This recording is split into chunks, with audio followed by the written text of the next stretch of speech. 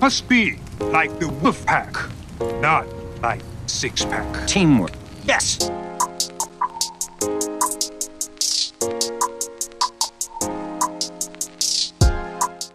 Hello, everybody, and welcome to the first episode of what we are calling Series 2 of There's No I in Podcast, a podcast about teams. It's about being in teams. It's about running teams and leading teams. It's about getting the most out of your teams. I am Mark Johnson. I am a performance maker and a performance teacher, and I am joined as always by sports coach Sean Gallagher, where we talk to each other and to guests about how they use teams in their jobs and in their lives. Hello, Sean. Welcome back. Hello, Mark. Coming with all the energy today. It feels good to be back on the mic. No, definitely. I think we had our well-deserved rest period, be it short. The dead giveaway for everyone out there is we both work in a college we've mentioned before, and it was half term, so we were making sure we got all the downtime. Exactly. No, it's great to be back. I'm really looking forward to speaking to new guests and just really trying to keep this train rolling. Yeah, so we said at the end of the last one that we were going to have a listen back and have a think about what kind of content we were putting out, and we did that, and a bunch of people fed back as well. So we've had comments and contact from people who've been listening, which is amazing. There are people out there listening. I know. Thank you, listeners. And so what we're going to try and do now is we're really going to try and broaden out the kind of areas that we're talking about and the people we're talking to, so that even if so far it hasn't applied to you, or you've been listening and there's a gap that we haven't quite filled yet, we're going to be doing everything we can to make sure that the people we're getting in are from all over the place and across all different industries and different fields, just so that we can really get to the bottom of what these teams have in common and what's different, and what we can learn from how someone else runs their team. Agreed? Definitely, yeah. I mean, I'm just going to big up the podcast and say it's been kind of varied from a military side of things, then moving into a netball coach. And, we've had a person working within the fashion industry who then spoke on a CEO of a kind of huge, massive hedge fund. And yeah, so I think that we've tried our best to kind of to mix it up as much as possible. But again, guys, it relies on who we can get in and what guests are kind of willing to come on the podcast and share their kind of practice. So yeah, we will try and get as many different kind of people from different industries on as possible. But please do kind of give us some feedback and let us know, because if you know anyone who's really cool and interesting out there who may bring something to the podcast, we definitely want to speak to them. And if you are yourself that cool and interesting person, we want to speak to you. I think one of my favourite bits of feedback we had over this break was someone got in touch and said that their favourite episode, and they'd listened to them all, which is great, but their favourite episode, the one they found most interesting, was actually they really weren't expecting it to be that, because it was someone talking about it was Kara's. They really loved Kara's episode talking about netball, and they've never played netball, they don't know anything about netball, but the passion with which she spoke about and the clarity that she was speaking with meant that they really connected and got a lot out of what she was saying. And that's what I think we were hoping for, that we would find interesting and relevant information in all sorts of hidden places. Definitely. Like, we are podcast listeners ourselves, which is why we thought that this would be a cool idea, because we've listened to lots of other podcasts, and the same way as I pick up a book usually to try and like gain and learn something from it, Togetherness, Dr. Matt Slater, please come on the podcast. Just getting that in early. Exactly. So the same reason I pick up a book to kind of, improve my knowledge and to gain some more understanding of a certain subject area is the same reason I listen to podcasts. For some people, that's really boring. They prefer their fiction and their fantasy, and they want to just kind of, lose themselves in a good story. But I'm not as creative as that, and just want to kind of learn a little bit more because there's lots to learn. And so I'm hoping that people that have listened to this podcast will at least have gained even just a snippet of more kind of knowledge with regards to teams and working in teams from the different episodes we've put out there. So I hope So I have a big question for you, Sean. Yes. My big question for you. Has this podcast changed how you consider your teams? How have the conversations we've had affected or impacted or improved your team running, team building? Definitely. I think, though, a lot of it has just been me kind of nodding my head in agreement with a lot of the things that everyone has said, and some strong themes have come out from kind of everyone. One of them being kind of trust in the people you're working with. Another one being, a strong emphasis on communication. And I think also trying to give 100% of yourself as that person who may be leading the team or just that person within the team. So I think those three themes have come up a lot, and they're three that I've kind of held on to and that I want to just continue to kind of put into any team that I work in. So there's loads of different learnings that I've had from each episode. And I think a big point has been the Ray Dalio kind of examples, because, just delving into that book has really opened up my eyes to a lot of things, kind of from a team perspective and just working within an organization. And I want to take a lot of those kind of principles forward as much as possible.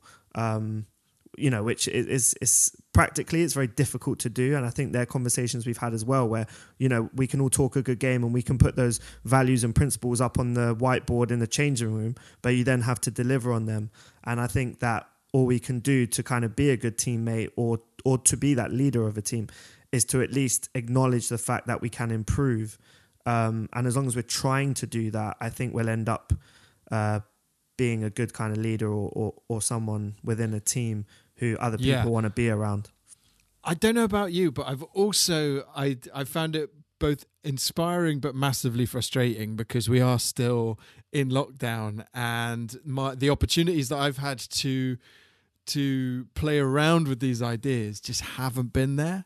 Yeah. So no, very true. I want to jump into a rehearsal room, and at some points I wanted to jump on a sports pitch. I wanted to get this stuff done, and so it's been interesting to feel that drive, and then have to kind of put that in the fridge somewhere until the next opportunity. So I don't know if it's all just going to come out in a flood. The next time I get into a rehearsal room, it's just gonna come all flying out. All episodes of the podcast are just gonna come out in one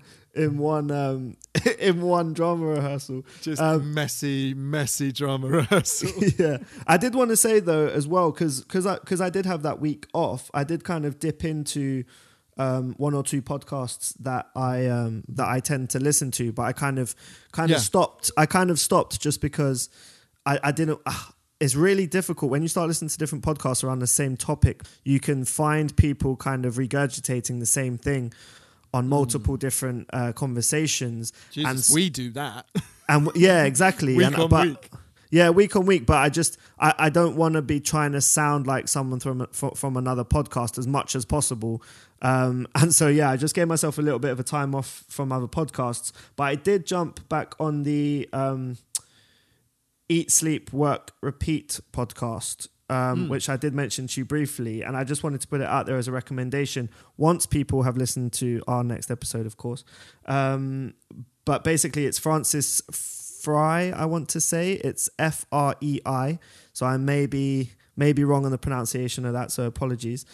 But she is basically like a cultural architect and kind of almost a culture consultant for big, huge organizations, corporate organizations. And the presenter just got that person on as a guest, and she was really insightful actually, and I think she's got a book out as well, which I may be trying to purchase down the line. But so once you've listened to ours, go and give that a go, because there's a lot of similar themes in there. Eat, sleep, work, repeat. Yes. Great recommendation there. Do you want to talk about who we've got on today? Yes. So back onto our podcast, which is awesome. We have Dom. He is a football coach, and he has worked both in the UK, but is currently working abroad. And he's got real experience kind of across the board. So kind of from grassroots, working with girls teams, working within professional academies, and then in his current role in the Middle East, which he'll kind of go into a little bit more. But I'm really looking forward to it. It is another sports coach. So for those non-sporty ones out there, apologies in advance. But trust me, we've definitely got some non-sports lined up. Yeah, definitely. But I mean, I really, really enjoyed, from a sports coach point of view, listening to what he had to say. I think it was really insightful. I think he was really passionate about what he does. And I think that will come out in the podcast. And hopefully you'll pick one or two things up from it that you can take on into your workplace or just into your day-to-day routines. Brilliant. So let's jump straight into Dominic Walsh. So we are incredibly honoured to have on today and welcome to the podcast Dom Walsh from Juventus Academy Saudi Arabia. Hello, Dom. Hello, thank you very much, Mark. How are you? I'm very, very good. We are still we're checking in, we're still in the middle of lockdown. Is that the same where you are? Yep, absolutely. Still not allowed out, so very limited in terms of how much trouble I can cause at the minute. It's frustrating. Hey, Dom, how you doing, mate? Hi, I'm good. How are you, Sean? You okay? Very well, very well. Thank you so much for coming on, mate. We really appreciate it. I'm really looking forward to getting into some bits and pieces today with regards to coaching and just your kind of journey as well, and just your opinions and thoughts on what we talk about on this podcast, just teams and cultures, etc. Yeah, really looking forward to it. I've heard some of the previous ones, so there's some tough acts to follow. There's been some great stuff, so I'm excited for it. Brilliant. So I gave you a very brief introduction there, but perhaps you want to tell us just a little bit about how you've gotten to where you are. What's your journey been so far? Okay, so basically I think like most people that become coaches, first of all, you're a failed athlete. So unfortunately, like most young lads, I suppose, I grew up with the ambition of I want to be a professional footballer. By the time I was getting to about 13, 14, I felt like I understood the game and had a knowledge of the game beyond my age. But my athletic capabilities weren't ever going to allow me to go and pursue a professional career. And basically, I was terrible at everything else. So the only option I had was to become a football coach. So that became my passion sort of very early on. And then I went into the girls' game. My first role was with an under-10s girls team. Progressed from that to working with a youth team in the Northwest Youth Alliance. So that was quite a good standard of youth football. And then within the same club, worked up to manage semi-professionally. I've been at Burnley Academy in the Premier League as a foundation phase coach there. And then now I'm out in Saudi Arabia working with Juventus. So quite a mix in terms of working with obviously males and females, and also working with age groups really all the way from 5 up to open age. So it's been quite a good mix in there, really. Absolutely. It sounds like within that mix, not just of the age that you're working with, but the point at which people are meeting the sport, I guess. The under-10s, yeah. Are we talking about like the first time they've played football? Yeah, so there's been, again, a range in sort of ability, I suppose, because there has been times where I've gone into schools and I've done like community projects where you are somebody's very first exposure and experience of the game. And then there's other times where you're meeting somebody that's only 8 years old, but he's coming into a professional academy, and after 5 minutes of doing things that are absolutely blowing your mind, and you're amazed at the ability that they're showcasing. So again, there's been a very differing range in terms of when that contact happens, what point somebody is actually at in terms of the footballing journey, if you like. Dom, do you think that's a huge kind of trait that you could probably say the same about teachers in that way? Because I think teachers and coaches are more and more just merging into kind of one role for me. But is that a massive trait that a coach needs to have, that ability to understand who they're working with like really quickly? Because as you said, you could have an 8-year-old that can't kick a ball and that's their first exposure, and an 8-year-old who is better than all three of us. It's a really good question, because I think especially when you are a teacher or you are a coach, we talk a lot about how we're going to educate somebody in regards to maybe a technical program or a tactical program, all these sorts of things. Or in a school, it might be a specific curriculum. But I think we also have a huge responsibility in terms of almost facilitating children to fall in love with something. So facilitating that passion and encouraging that passion and drive to really fall in love with something and enjoy it.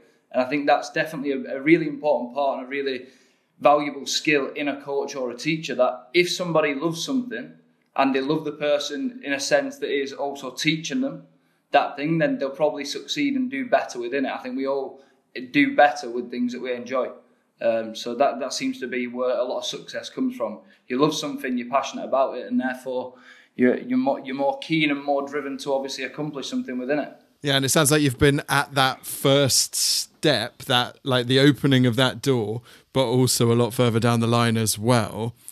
You talked there a little bit about kind of the principles, kind of the specific stuff you're coaching. The place you're at the moment has quite a formal version of that, if I'm remembering rightly. Yeah. So obviously with Juventus, with the Italian methodology, if you like, as well, a lot of things are very structured, very rigid. So the England DNA now in terms of football encompasses more ownership and really allowing the children to learn for themselves. Where I am and using the Italian methodology is a lot more didactic in terms of coach-led. You're the one who's going to be making the interventions. You're the one who's going to be utilising more of a command style more frequently and really teaching rather than that word I used before, facilitating and scaffolding the learning. You're more hands-on and manually guiding it. So it's a little bit different, but in terms of the principles as well, a lot of the principles in football, when you're within a club, they're dictated to you. So in terms of values, beliefs, they'll be written on a whiteboard, or they'll be written in a presentation, and then you're responsible then, I suppose, to embrace that and immerse yourself within it and represent it. Something that's really big on that for me, Mark, is when we see a lot of times it's labelled as values or beliefs. I don't really like that term beliefs and values anymore. I much prefer to term it as behaviours, because I think in my own experiences, you see a lot of people who say they have a certain value or they have these set of beliefs, but maybe it is just something that they say and you don't see it. And I think when you're working within a team, it's really about what you represent. So if I say that one of my values is respect, do I show that and do I embody that all the time and set that example to my players and the people around me?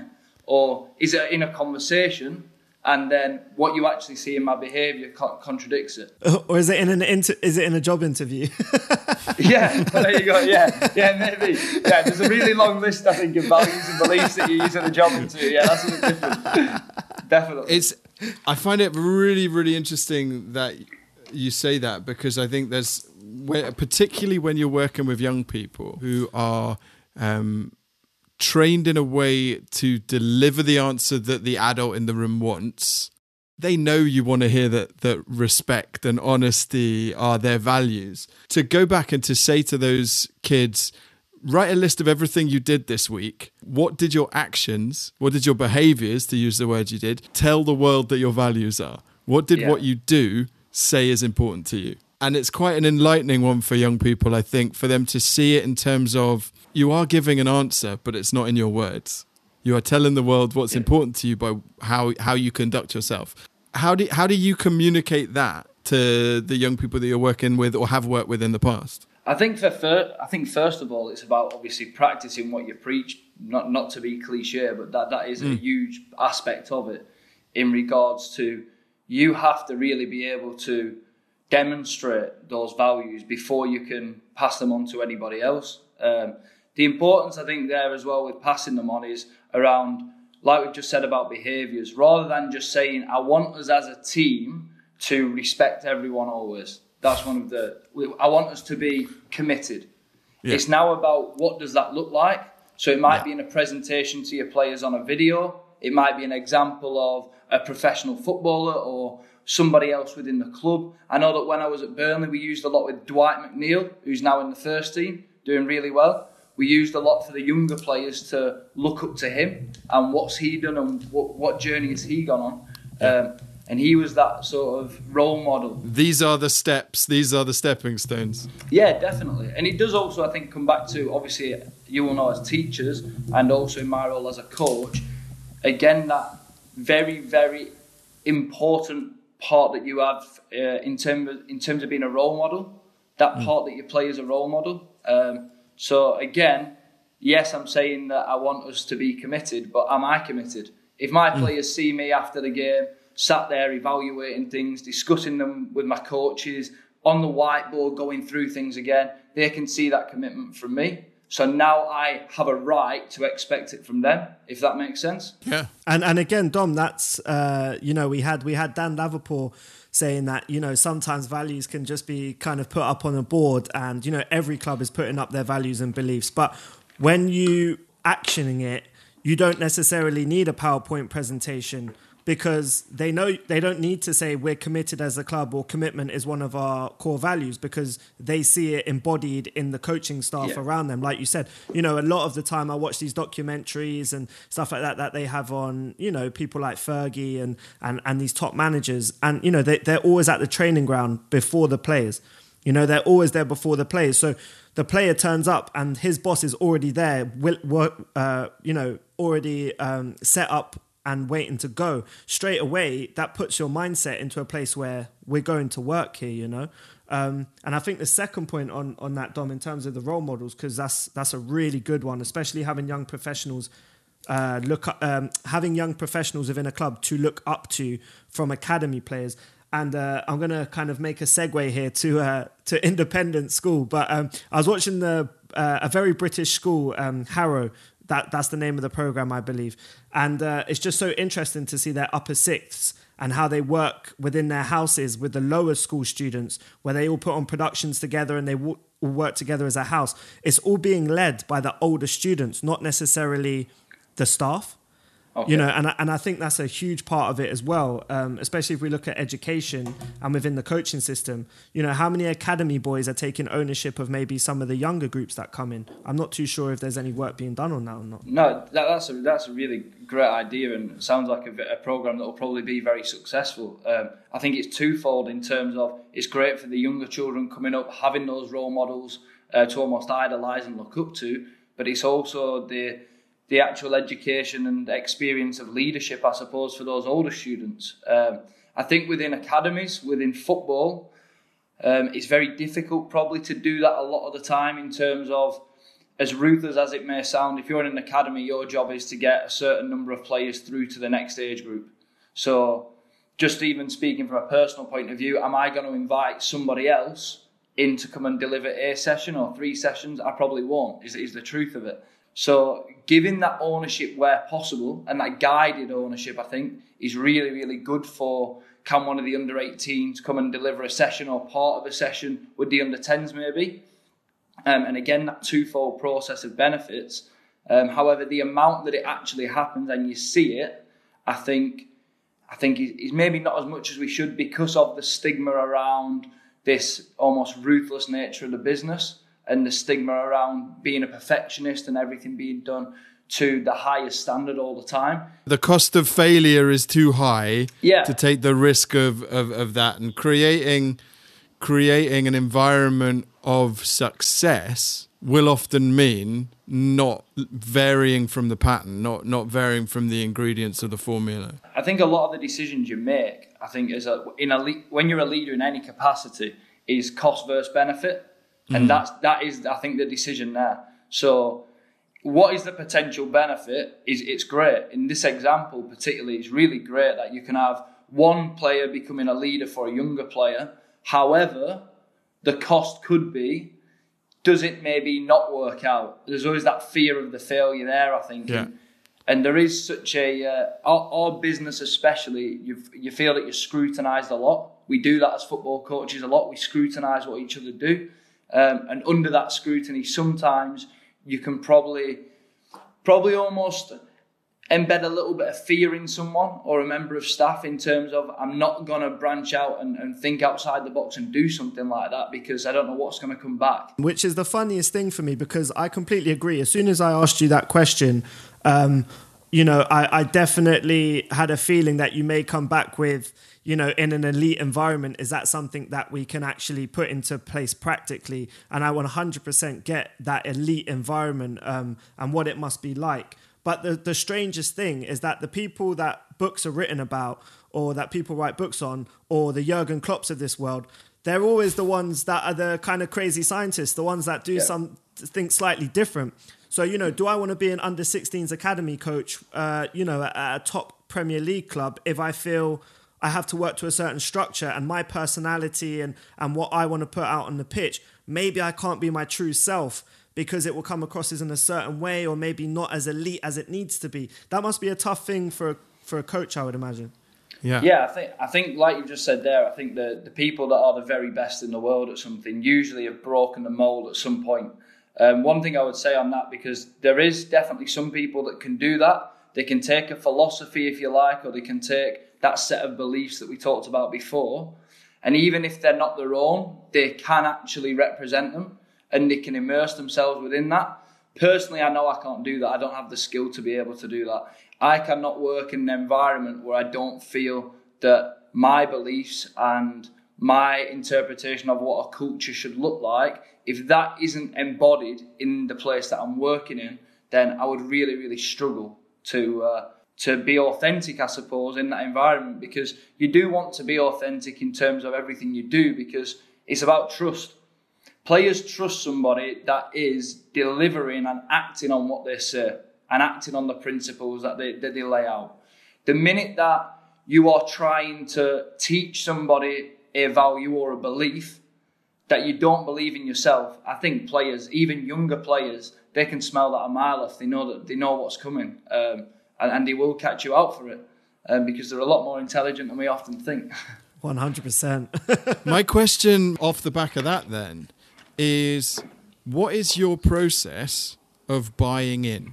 Because if you have an organization that has a rigorous, strict set of processes or things that they believe are important, and you know that in order to get the young people to where they need to be, they need to buy in, and you are the connector between the organization and the young person, how do you buy in? Did you have to go through a process? In terms of me buying into what I'm delivering? And for the different organizations. So, like you said, Burnley and Juventus, very different styles, very different sets of behaviours, brackets, values.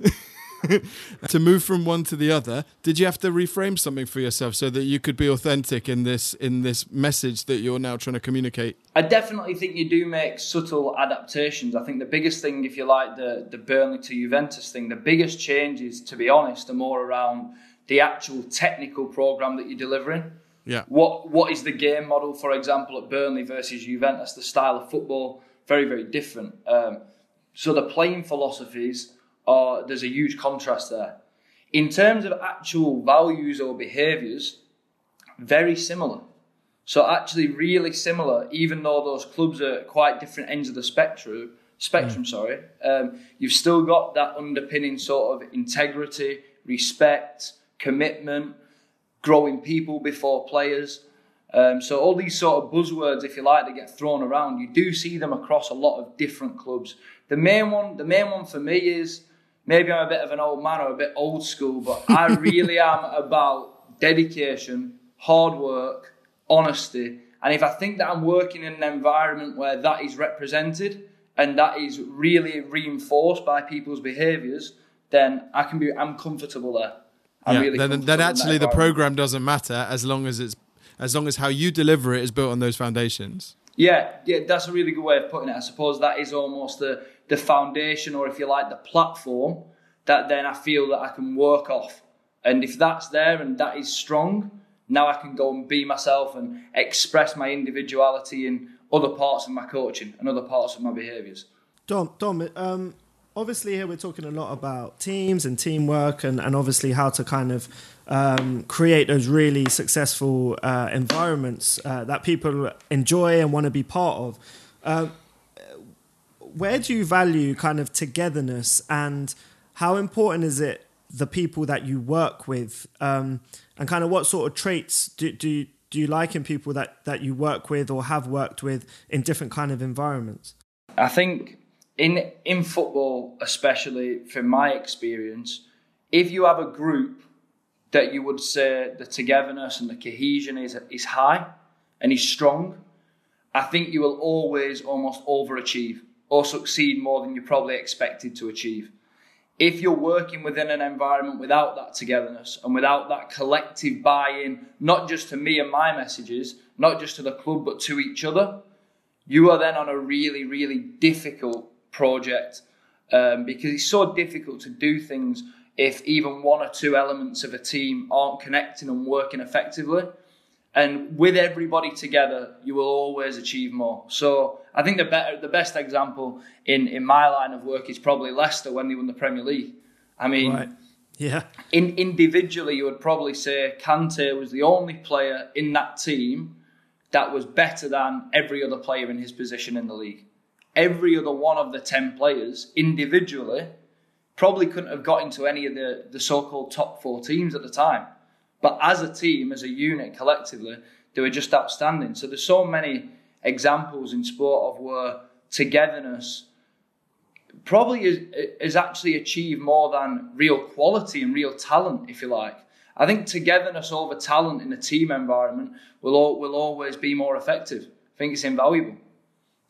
I know that it's really tough to pin it down, but on the example that you've just given, would you attribute that to doing their separate things well with each other, or doing something the same, like a consistency with everyone across the board? Is it about being a functioning set of pieces that fit together like a jigsaw puzzle, or is there something that is a layer that we're all doing the same?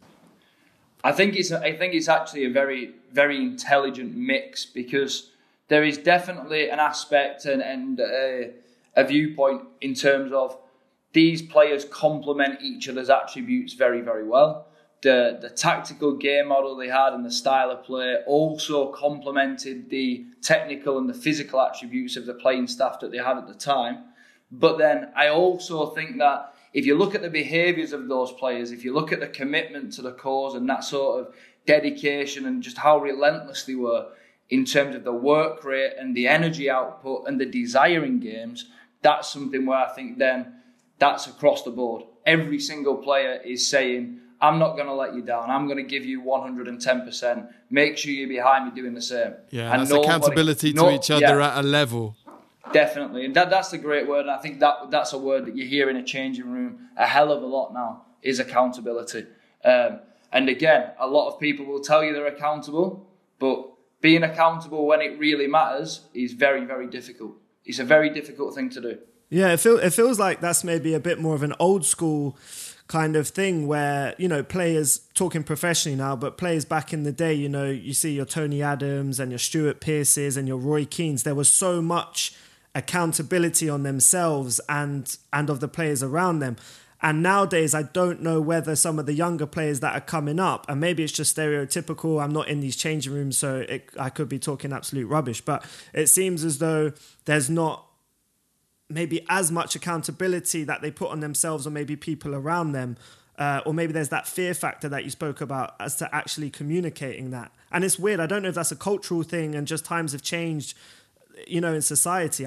It's interesting some of those names you threw out, Sean, because a lot of those guys kind of are the coaches of now, aren't they?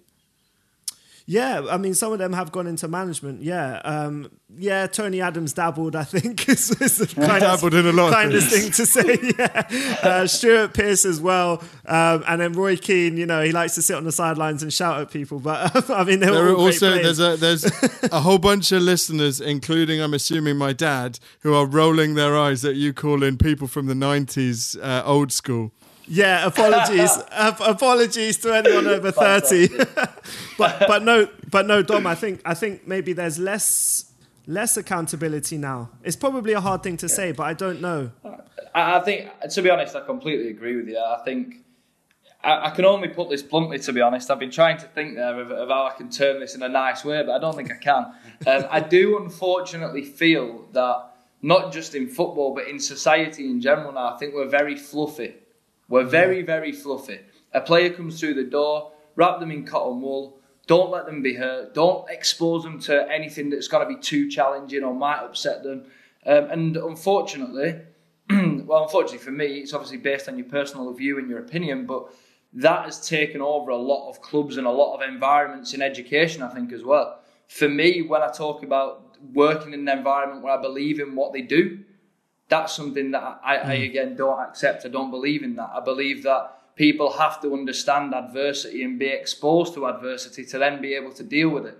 Something that I'm always trying to develop in a player, whether they're 30 or 15 or 10, is resilience. You're going to lose more than you win. Yeah, absolutely. And not just for football, but we talk about developing life skills and a holistic approach to actually developing a person as well as a player. Resilience is so important, and you cannot be resilient if you have never been exposed to those challenges. I remember working in an academy environment, and players would come in for the first time in the under-10s group. So under 10, coming into a new academy, it's quite a daunting experience. You come into a £1 million training facility, indoor AstroTurf, you're playing against other players that are already signed and have been in that environment for a while. And I remember the first thing that I used to do was play them 1 against 2 against our 2 best players. So they would come in, they've come through the door, you've shook the hands of the parents, you've said hello, and then you've just thrown them to the lions. And most children would get beat 13-14-0. I wasn't bothered about the score. I never asked the score. I wasn't even looking at the ball. I was not observing anything technically whatsoever.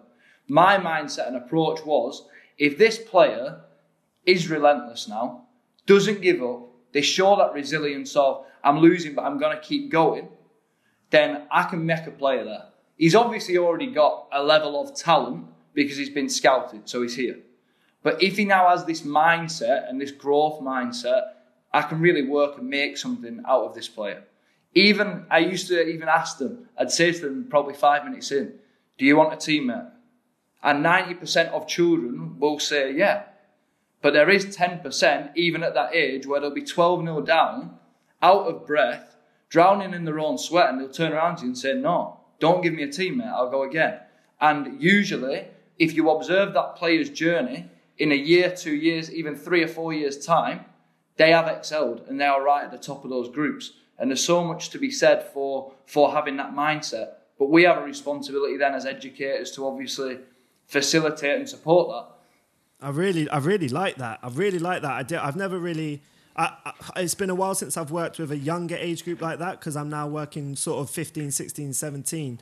But again, I mean, it could be used at all levels. But I really like that first and almost initiation in a sense. You know, I'd like to have seen the kids that were like, yeah, give me about 5 or 6. I'm struggling. Yeah. No, we definitely had that, but you know, it wasn't a thing of. It really wasn't a thing of you're not trying to break them. You're just trying to see where they are at. And I remember having conversations with coaches at the time who were sort of like, Dom, you can't do that. Yeah. Like, it's not right. That kid's already scared. And my response was always, you're in an academy environment. It is a ruthless place to be. And if you can't get through a 1v2 game, whether you like it or not, you're probably not going to last very long. So 100%. It's almost being cruel to be kind, I suppose, in a sense. Mark, it raises an interesting thing for me, actually, because when I'm working with young people from a performing arts point of view and they are struggling whether they have talent or not, they are going to hit the point where they struggle. There is a value in perspective there for me. That you need to be a kid who can play a 1v2 game or be on stage and remember that you did it because you love it, or remember that it was fun and that the playing is as fun as the winning. That if I can enjoy playing against the two best players or doing something that's difficult, then maybe I'll get through it. I'm conflicted with this whole conversation because of how it puts, do you want a teammate? No. Seems at odds with some of the conversations we've had. And yeah, I can see where it's about bringing together the right people. That the team building bit comes a bit later or comes as part of a process. But in that moment, you're looking for something else. Because I wondered about, thinking back to professional footballers, that there is a degree to which personal brand comes before team brand in a way that I think is different from previous years, from back in the day, Sean. Mm-hmm. That team identity for a player seems like the exception rather than the rule, and actually players are themselves the superstars, the celebrities, the multimedia brand. I think that is such a great point, and I think that actually is the whole reason why being able to understand and appreciate a culture and being able to develop a culture within a team environment is so important and bears such fruits, because at the end of the day, like you've said, a lot of people now, they are there for themselves. They've got millions of followers on Instagram. They've got more money from Adidas maybe than they have from the football club, as an example. So it really is that personal brand. And when you're almost competing with that to get a buy-in as a manager for the team, that is another challenge now that is thrown at managers obviously very frequently that they have to deal with, which probably 10 years ago, I think any of that behaviour that sort of went on, I know Roy Keane speaks about it a lot, he would nip it in the bud before the manager even had to deal with it. It just wasn't accepted to portray yourself as more important than the group. Now and that team, that Manchester United team is full of players that I see as team before person. Yes. Like the name that came 100%. Into my head was Ryan Giggs as a player that was more team than himself. Yeah, definitely. But I think, definitely. But Dom, on your point, just going back to that academy player, Mark, it's so weird because I literally wanted to ask you your thoughts as soon as Dom finished that question. I wanted to say, Mark, what about in your environment? Because I can see that that's something that you would, have issue with, or maybe need to look at in a different kind of frame. But the point is that if that one kid becomes resilient, and you times that by 11 or 15 or 22 or however big the squad is, now you've got a pretty powerful culture and you've got a pretty powerful team, and that's what Ferguson relied on. He didn't just have one or two players that would, be accountable and take ownership and give everything on the pitch. He had a whole squad. And I think if you take that into the business world, or if you take that into a school environment, if you've got 80 teachers or 100 members of staff who all kind of bleed for the school and all believe in those values and they're all on one mission, then you have a pretty powerful school as well, a pretty powerful organization. So yeah, I really like that individual resilience, Dom, to then kind of timesing that up to the rest of the group. Yeah, I think in any environment that you're working within, I think you create almost cultural architects within the people that you're working with. So what I mean by that is a cultural architect is somebody that is going to embody and represent your values and your behaviours and your beliefs, and they're going to carry them out to almost become a role model to the rest of the group themselves. So they're almost a sub-leader within that environment now. Yeah. Now, if you have 2 or 3 of those players, you'll usually get the others on board. So new environment, I get 2 or 3 of those people that are really almost within my team, within my unit, that are showcasing every day my beliefs and my behaviours and they are becoming that point of reference for everyone else in terms of that's our leader, maybe a captain, maybe a vice captain figure. I want to represent and I want to mirror what he's doing. Yeah, For the new players coming in, what's really important is if you've got 11 of them, if you've got 10 of them, a new player coming in, they almost don't even have the option to stand out. Their option is fit in. And if they're fitting into a mould of those cultural values and behaviours being very positive or associated with being a good person and being a good player, then that's where really you've done your job, I suppose, and you're gonna get the benefits. Yeah, 100%. I was just gonna say, I think so. If that's getting to the point where, and we're looking at all industries here, obviously not just sports, not just academies, but we're at the stage now where the player has walked through the door, or that new member of staff has walked through the door. But I think that these cultures start even further back. They start before the player has been signed, or before that person has started at that graphic design company, And I read a book, and it's annoying because I can't remember the name of it. But what the CEO done was he had 3 values, which were smart, hungry, and humble. So he needed his employees to be smart, hungry, and humble. And so he would do tests, and he would go through those things in the interviews and ask questions that would derive those answers as to whether they had those qualities. And he also didn't sit down in an interview room. He took them out and they went for coffee, and he picked up his dry cleaning. And the point of all of this was, did the person say hello to the person behind the coffee store? Did they say thank you? Did they smile? Did they wait patiently? What was the chat like in the car on the way to the coffee shop and the laundrette? And that's how he discovered whether this was a smart, hungry, humble person that he wanted to work with. Then when you have the culture in place, they already kind of, I don't know, is symbiotic the right word, Mark? You'll tell me if it isn't. Go for it. I tried to throw a good word out there because Dom used one earlier. I forgot what it was.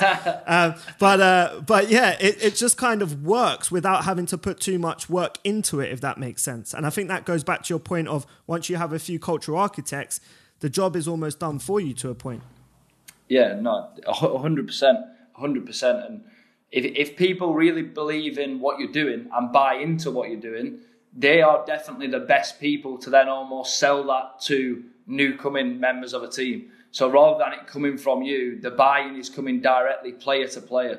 So if somebody else is encompassing what you believe in and they are almost a model of that, it gives straight away an example of this is our behaviours, this is what we demand from each individual within the collective context. Yeah, it stops it from being an external thing and being an internal, intrinsic, just how we roll. Definitely. I like that. It's hugely important because I've been in organisations where values have been a statement, but the environment is not engineered to promote those values. And you have to think about, am I making it possible for the people in this building to be smart, humble, and hungry?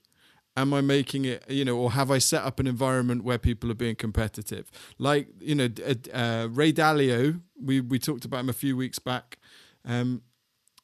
His book of principles was built out of actions that he took to correct a mistake.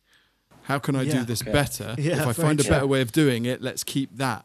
And so they aren't abstracts. They're legitimate things that have to be done because that's how the place operates. Rather than aspirations, they're action. 100%. Dom, this. I don't want to go too off topic, but this is just one that I like to. Me and my brother, who has put this podcast together for us to make this happen today. As he's worked with you as a colleague. We've had this conversation, and we don't know whether it's a big thing or a small thing.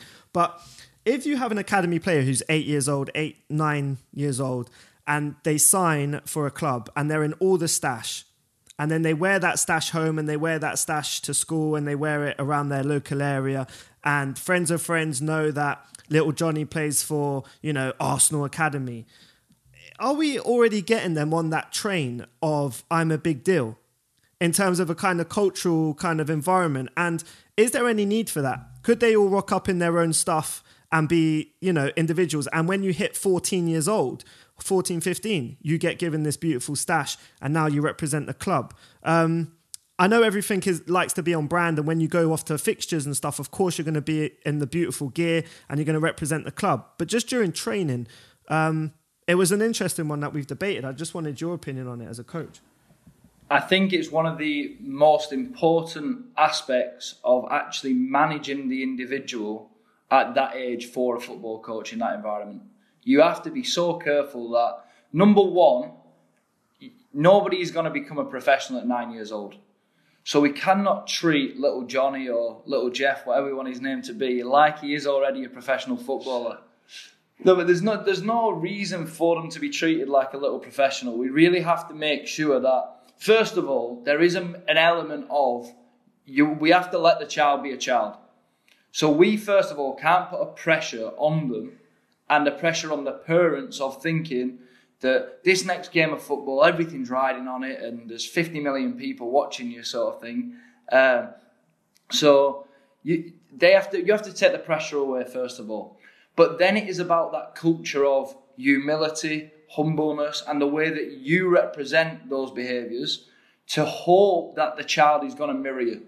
Like I said, you're a role model at that time. And especially in football, as a football coach, whether you are or not, every kid thinks you're the coolest person in the world because you're their football coach. So they have that sort of affection for you, if you like, and connection with you. If they see that behaviour of humble humility all the time from you, they will probably mirror that and recreate it. If they see you behave in a manner where maybe you don't showcase those values, then you can expect maybe little Johnny to go around the local park and be more of the big I am sort of thing, and want everybody to know what he's doing and how good he is. But the other thing is, these players, especially at a young age, have to be aware of, you're here at 9. Unfortunately, it doesn't mean you've got to be here when you're 10. So work hard to be here and put your focus in being the best that you can be. But respect everyone always is always one of my first values. And what that means is, the minute you start thinking that you're better than someone else, there's a very good chance at some point you'll fall behind them. And making the kids aware of that as well. Never treat anybody like they're beneath you or not as good as you. If you always perceive everybody to be better than you, you will constantly strive to improve yourself. If you perceive them as beneath you, that's a really dangerous mindset to get into of complacency. No, that's a really good way to look at it. That is something that can be trickled down from above. If you're saying to be here at 10 years old, be like the 10-year-olds. And those 10-year-olds are thinking, to be here at 12, I've got to be like these 12-year-olds. And the 12-year-olds are thinking, to be here at 17, I've got to be like these 17-year-olds. That you can trickle down. And if you've had them for a long enough time, and if you have had these kids for, 5-6 years even, I say 17 is probably old for a professional football player these days. Sometimes. you do have an opportunity to create a building that the youngest person steps into and feels accepted by being that best version of themselves. They feel like, oh, I'm in the right place because I'm doing all of these good and positive things. 100%. It did occur to me about not being the only influence as far as being that role model and having, whether it's parents or a lot of people from a performing arts point of view I use the example of a drama school audition when the kid that gets into drama school because they are the biggest fish in their secondary school drama department. They were the lead in every play, and they walk into and they've had someone blowing that smoke up them for the 4 years that they've been at secondary school, and they're walking into a room where everyone was the lead in their school play.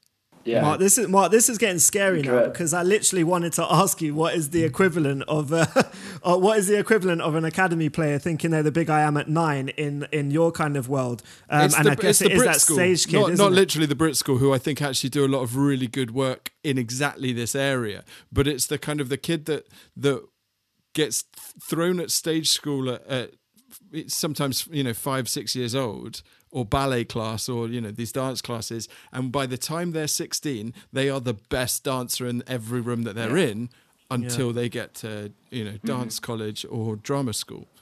But they've had parents that have committed to seeing their goal played out. They've had other coaches, the coach that sent them to you, that knows they're the best player they've ever coached, that may be invested in bigging them up a little bit. Yeah, I think again, I suppose it's that almost that growth mindset again. I know that if there's not many things that I do very well, to be honest, but one thing that I do always have in my head is, if I can and if I know where they are, I love to surround myself with people that I consider to be better than me. So rather than searching for an environment where you're going to be the best and you're going to be able to tell everyone what to do and everyone go, he's amazing, this is the guy we're following, let's go. I don't really want that. Maybe it's also an age thing in terms of maybe I won't be like that when I'm a little bit older. But now at this point in my life, I'm really searching all the time for, I want to be around people that I appreciate in terms of their level being higher than mine. Yeah. Give me something to aspire to. And I'm naturally a competitive person, which is why I'm in the job I'm in. Almost give me someone to chase. Give me someone to chase. So I think it's about as well, are we creating people within our teams that go to a new environment with fear of, is somebody going to be better than me? Or again, do we instill that mindset and imprint that mindset of, they get in there, they see someone better than them, or they perceive somebody as being better than them or more talented, and they're actually excited by it. They actually, this is great. Yeah. Someone I can steal things from, somebody I can learn things from. 100%. If you're the smartest person in the room, you're in the wrong room. Yeah. Absolutely. Mark, I think I don't know about you, Mark, but for me, the experience of getting these podcasts out and starting the podcast, a lot of it was to do with about trying to get some cool, intelligent people on with interesting stories. Hopefully we'll get one on next week then. Yeah, well, do you know what I mean? Yeah, we'll let this one pass and then we'll get someone. No, honestly, but Dom, that's the thing. Like, me and Mark, I've stole Mark's phrase, I think, basically, but he's always talking about the juice and having the juice and people giving us some juice. And so in isolation, we've been able to talk to 10 different people in terms of our episodes with all loads of juice in different areas. And it's really helped, and again, with you today, it's just been really, really fun. Again, really, really knowledgeable guy, really passionate. And it's, it just motivates me to try and learn a little bit more myself. So thanks very much. No, definitely. I think the best thing about lockdown has actually been the amount people get a chance to share. Everyone's always so concentrated on what they're doing because we have to be. At the end of the day, our work is our livelihood. We have to be focused on that, and usually it's our sole focus. But this actual opportunity now to collaborate and connect and discuss and share ideas is great for that. I think it's been really good for that. So, Dom, we usually ask our guests, if there are any coaches out there that maybe inspired them or just that they took little pieces from, because coaches make coaches, we think, a lot of the time. Yeah. So is there anyone out there that you want to maybe shout out or maybe just tell us why they inspired you? I guess. And what it is that is now part of your coaching vocabulary or your way of working that they gifted you? I think this is so interesting because this is, again, it really is down to obviously the individual, and the way that you're inspired is completely down to your own makeup as well, because the leader that I'm about to mention was a PE teacher in my secondary school called Mr. Stanford, and I can honestly tell you that he was unanimously disliked by probably 99% of the school. And if he listens to this, he won't even bother about me saying that because he knew it. He probably quite enjoyed it. But my personality was always that if you were fluffy with me and you said, have you thought about doing this? Or please can you try and commit a little bit better to this or work harder in this lesson, whatever. I wasn't going to have it when I was younger. When I was 13, 14, I would have just thought, whatever, and carried on. Mr. Stanford was the first teacher to really just get a grip of me and almost give me a proper old school rollicking and just go in on me. And I was like, wow, like I am getting told here, like I'm in bother. And when he did it, I just remember thinking, I need to be around this guy. that this is someone who's going to get the best out of me in my education. I don't turn up to his lesson. Like, I'm not scared about him shouting at me. I'm scared about him chasing me around the yard with a cricket bat. Like, this guy really is going to take it to me. He's just not going to have it. And that leadership in terms of, there is people still now who they need that strong leader. They need somebody almost taking an authoritarian stance with them. But then how, unfortunately, I am definitely, I think, in the minority there. So even though that worked for me, I remember making the mistake a few times when I was sort of 17, 18, and I started my first few coaching roles where I almost treat everybody how I would have liked to be treated. So people say, obviously, treat people the way you would like to be treated. So I did that. It didn't work. It's nonsense because people didn't like being treated the way that I did. So it's almost the good and the bad of, you take things from people, but then you have to know the individuals within your group to know what is going to work for them.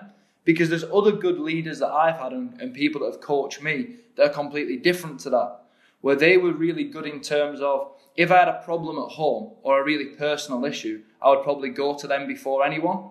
And that was because of the trust that I had for them.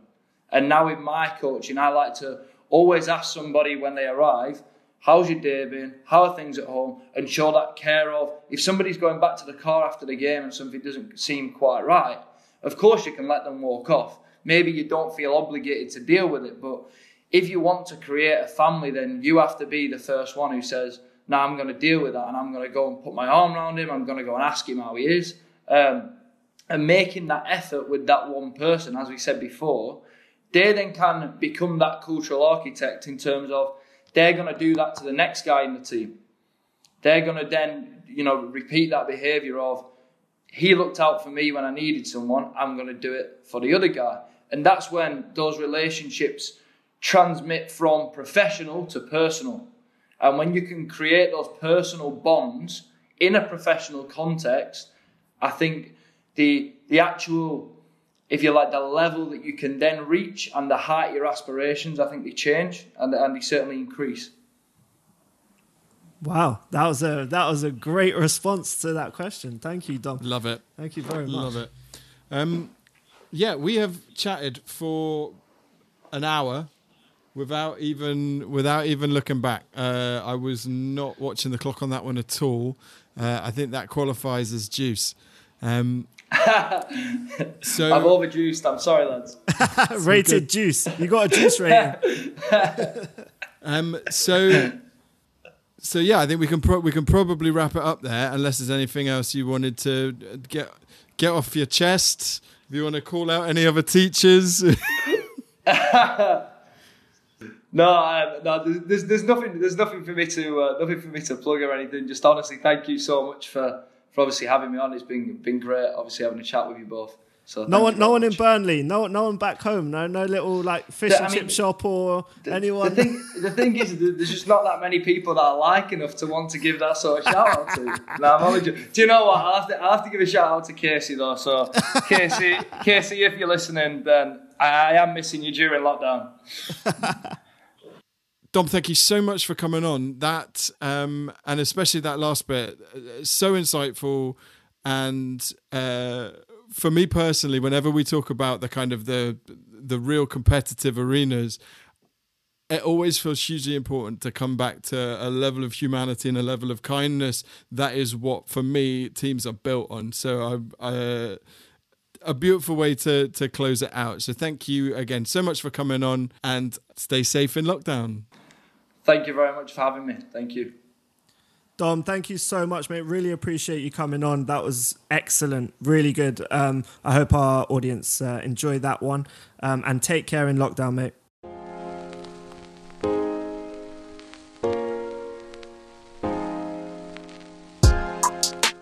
So thank you to Dominic Walsh for that chat. There's some epic stuff in there. Some new stuff as well. We said it was going to be another sports one. And there was, he's repeating some stuff and supporting some stuff that we've had people talk about before. But there's definitely some nuggets in there that are pure Dom. Definitely, yeah. I mean, I really like the story about, making new kind of academy players come in and do that kind of 2v1 game with two defenders. That gave me some panic attacks right there. Like, fight our best one. Yeah, exactly. Two defenders versus one attacker until that attacker decides to give up on life. And our best defenders as well. Like, beat the best. Yeah, exactly. But I really do love it. And there are schools of thought out there where these days we can't be overly competitive. We do have to be very careful and kind of bubble wrap some of our young people, and there's huge parts of our well-being and mental health of young people that's super important. But I think part of having kind of good mental health is an ability to be resilient to challenge.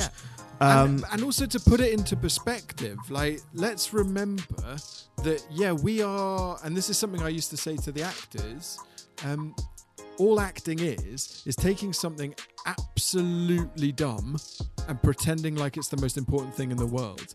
And if you can have that perspective of, I'm going to take this as seriously as I can, but it's and play it as hard as I can, and it matter whether I win or lose, but I have the perspective to know that there'll be another game, that there'll be another opportunity. Exactly. If I do lose, I'm not broken. Exactly. That's massively important for young people.